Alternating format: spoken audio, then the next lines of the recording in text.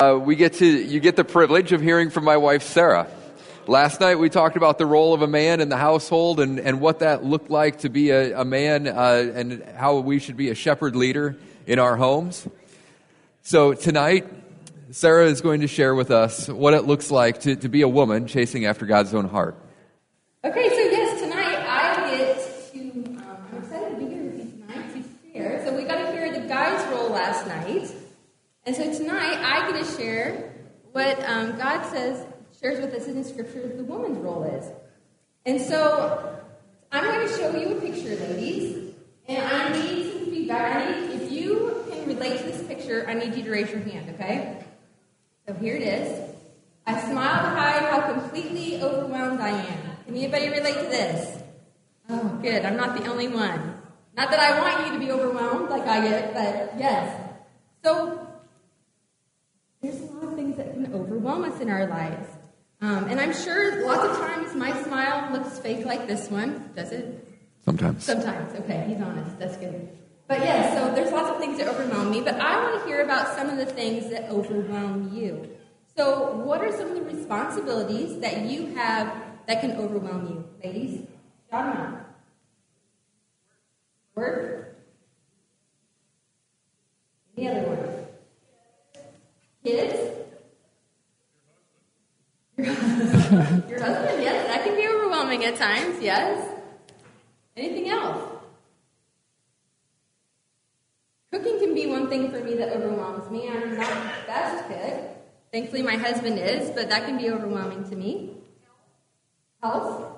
Taking care of ourselves, yes, that can be overwhelming.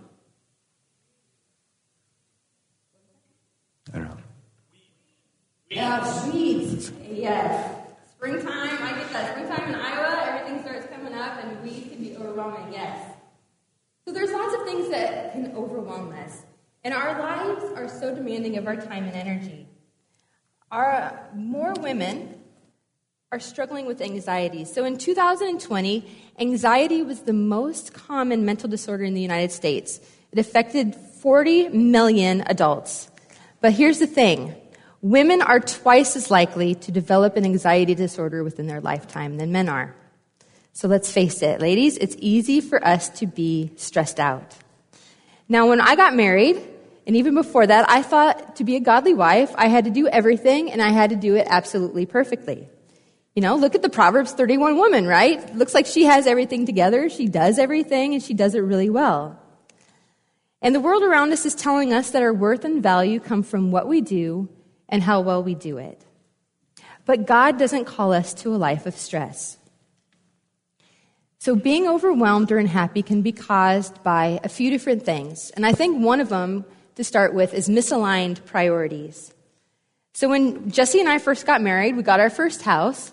And so my priorities that I put in place, I thought it needed to be house first, clean clothes, and then food. So I love to be organized. I love to have things nice and neat. I feel at rest when it's like that. And so I spent lots of time and lots of money, probably a lot more money than I would like to admit, making our first house feel like the home that I envisioned it to be. Because up until this point, Jesse and I each lived in an apartment. And at that point, you know, apartment decor just didn't cut it anymore, right? We had a home to make it look like a home.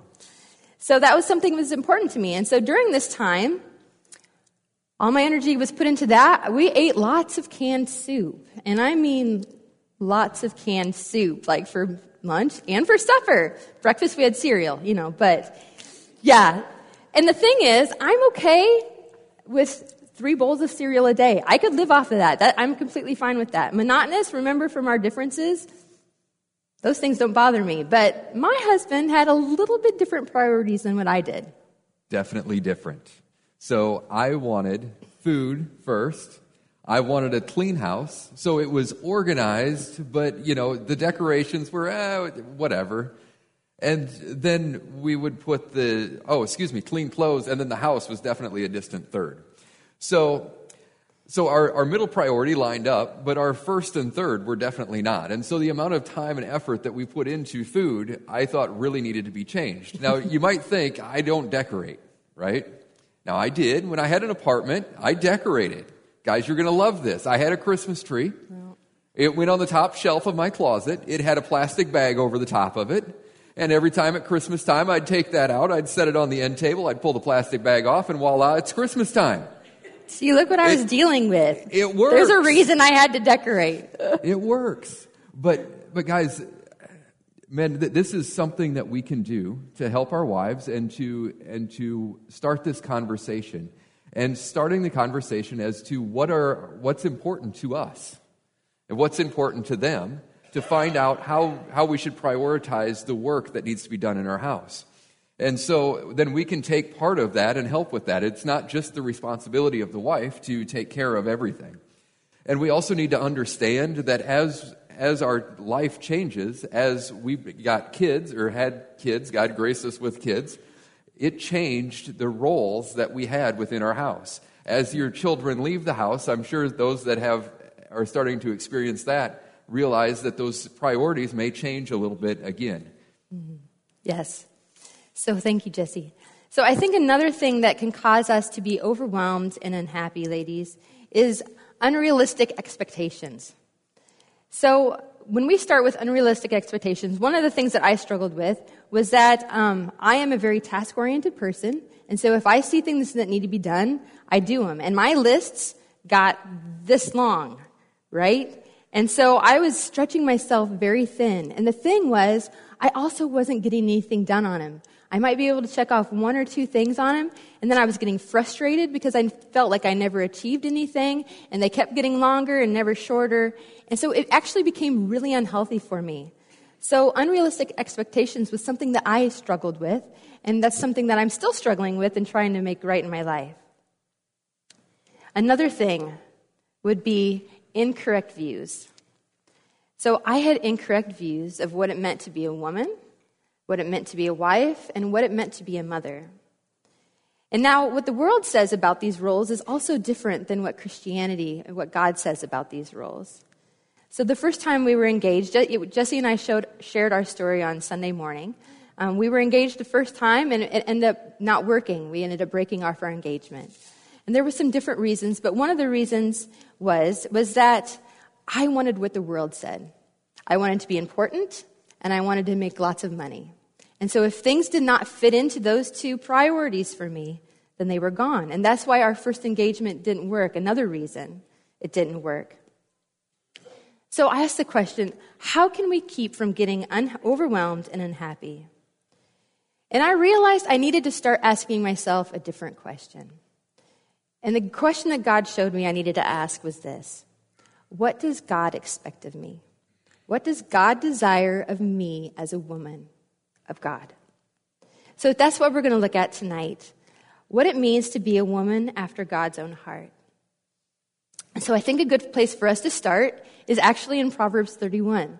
Like I said earlier, I thought that the Proverbs 31 woman had to do everything and do it perfectly. And so I had a very incorrect view of what this scripture was trying to tell me. But what it actually says is the characteristics and qualities that we should have, ladies, and what we should try to cultivate in our lives.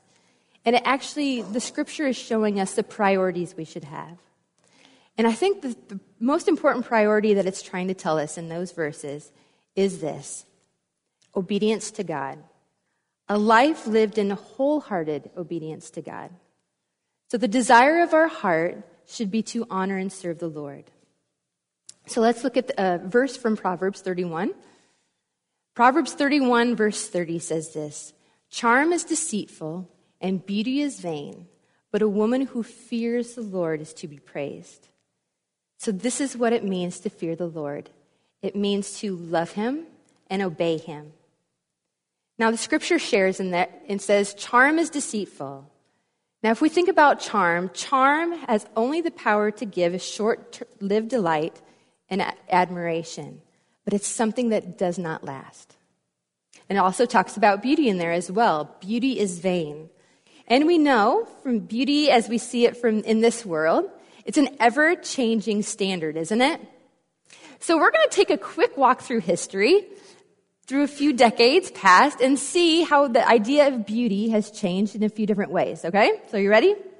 So the first one, here's a picture. We're going to look at women's hair and clothing styles, okay?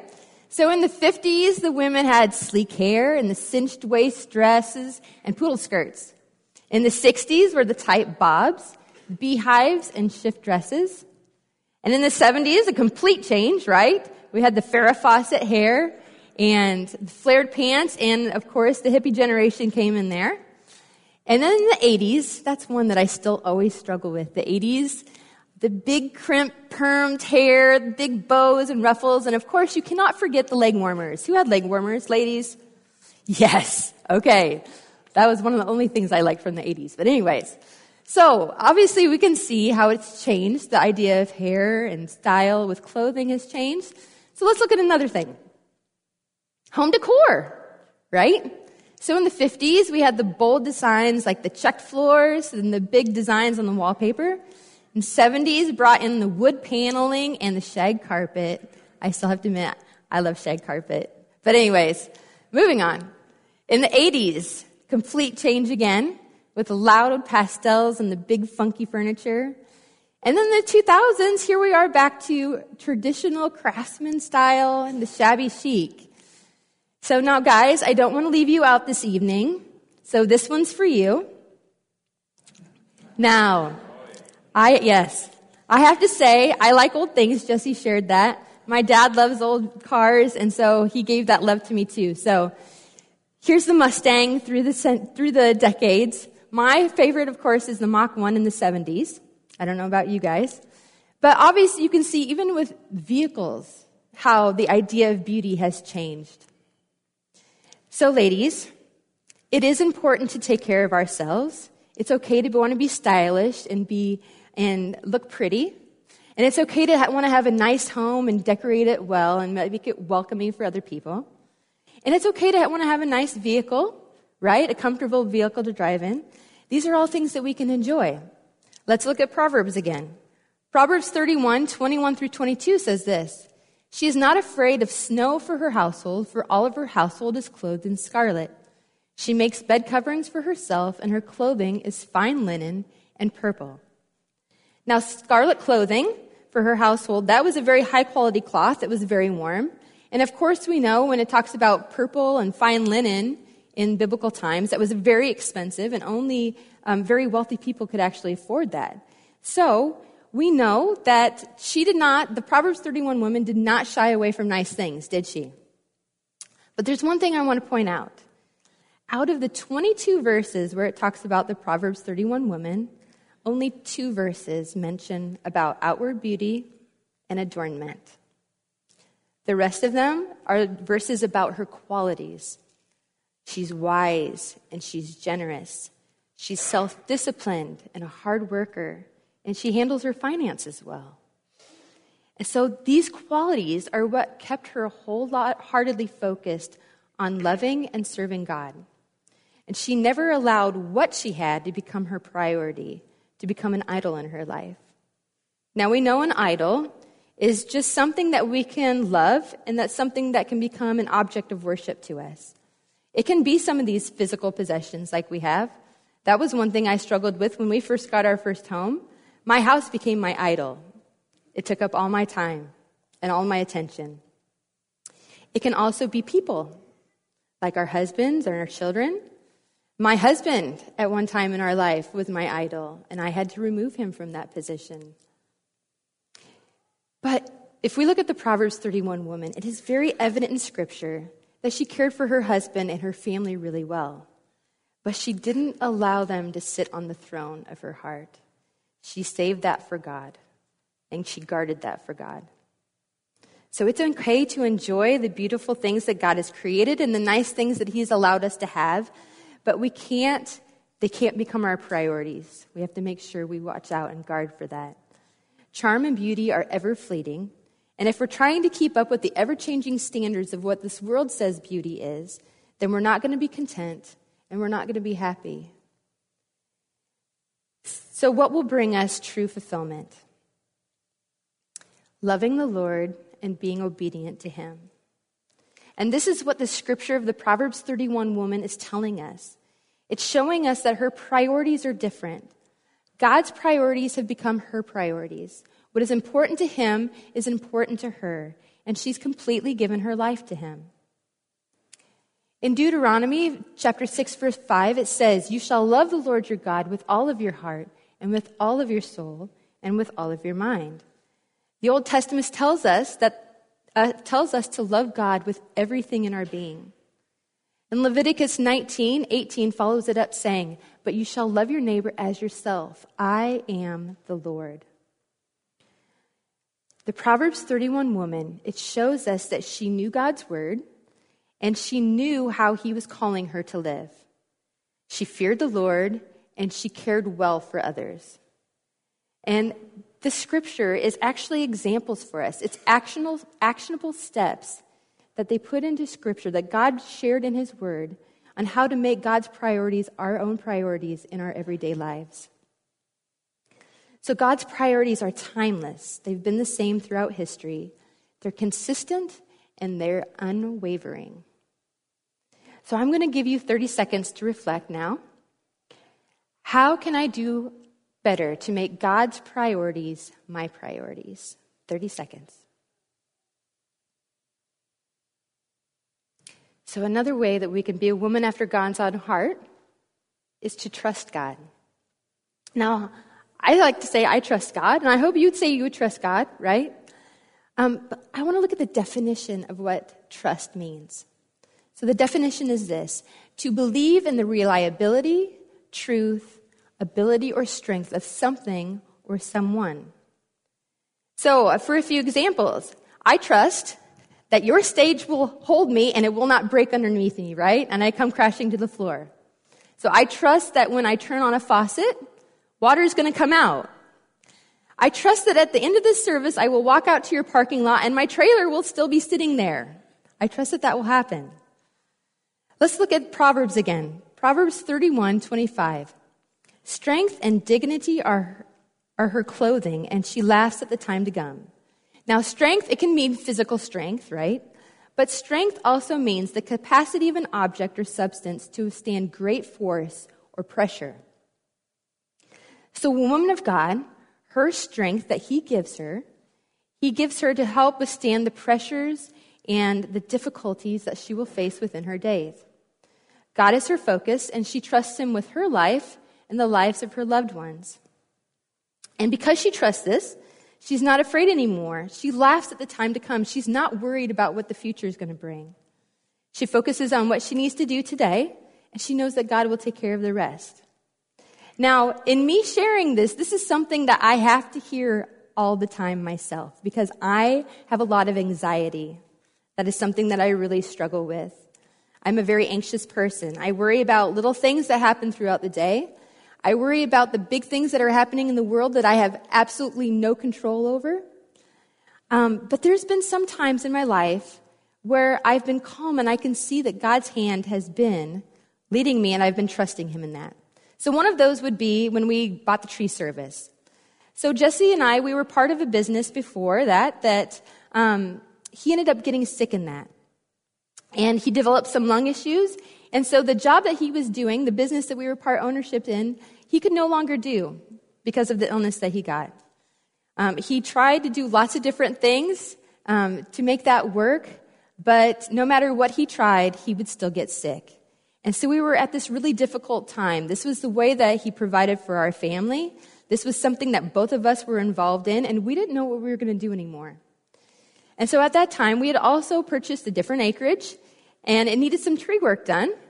And so Jesse said, "Sarah, I need you to find me a chainsaw." So I said, okay. We were Farm Bureau spokesman members, and so I pulled out the trusty ads, and I was looking through, and I found an ad that had chainsaws, a chipper, and a bucket truck for sale.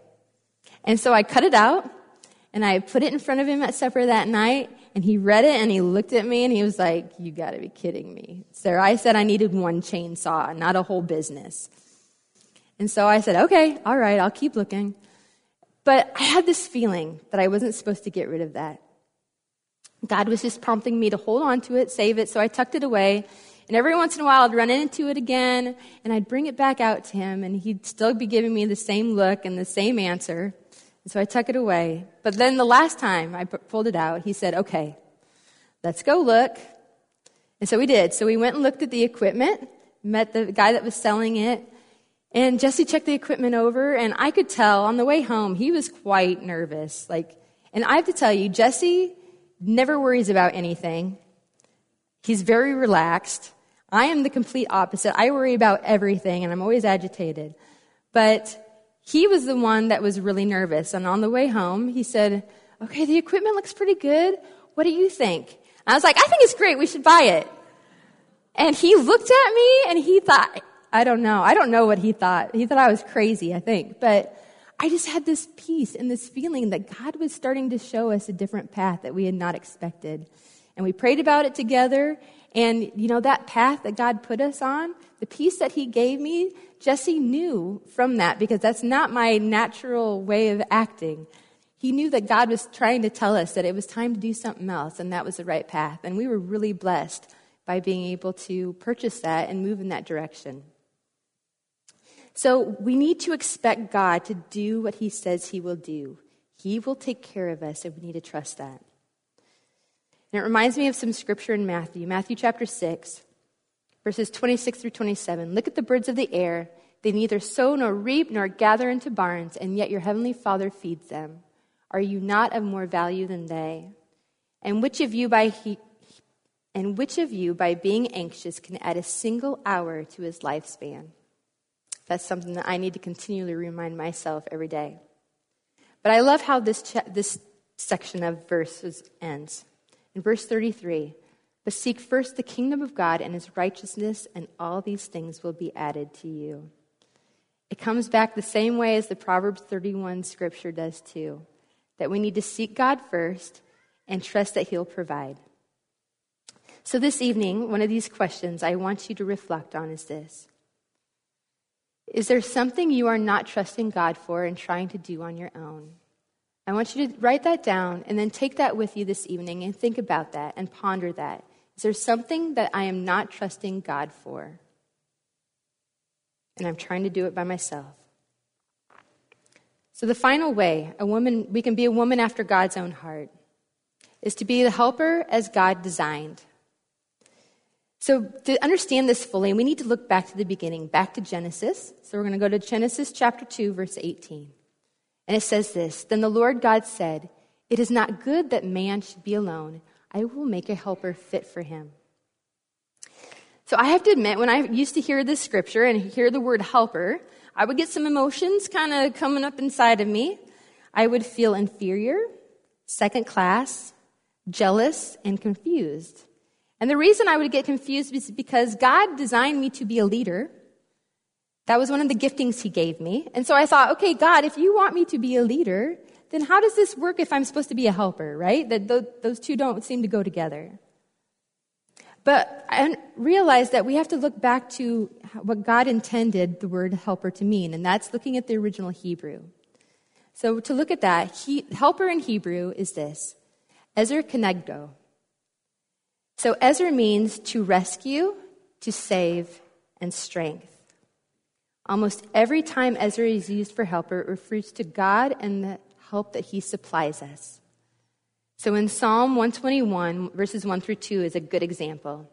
I lift up my eyes to the hills. From where does my help, my Ezer, come from?